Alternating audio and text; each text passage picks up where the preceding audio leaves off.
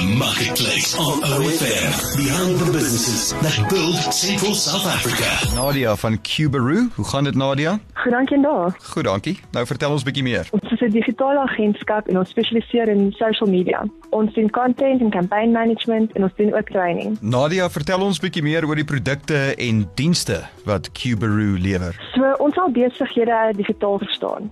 Ons help jou om 'n groter aanlyn footprint te maak en ons begin altyd met 'n strategie sessie in die begin. So wat lekker is, ons strategie sessies het ons baie bekostigbaar gemaak. So besighede van enige grootte kan by ons 'n uur kom spandeer en ons kan in daai uur vir hulle help om hulle goals op te stel en om te weet watse platforme regtig vir hulle gaan werk. Dis die Marketplace op OFM, die klank van jou lewe. Nadia, wat maak Cuberoo uniek? So ek glo regtig wat Cuberoo uniek maak, is die feit dat ons enige besigheid kan help. Maak nie saak wat sy grootte is of wat sy stadium hy is nie. Vir besighede wat sopas begin het, kan ons help seker maak dat die naam beskikbaar is wat hulle gekies het op alle platforme.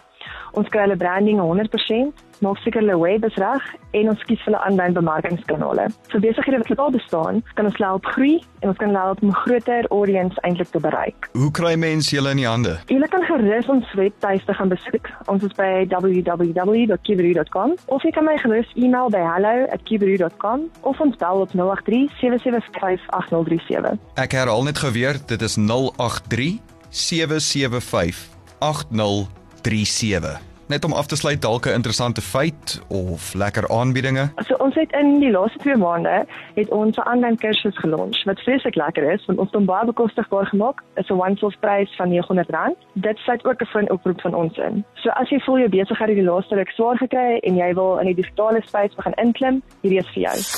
That was The Marketplace on OFM. Find the podcast online at ofm.co.za.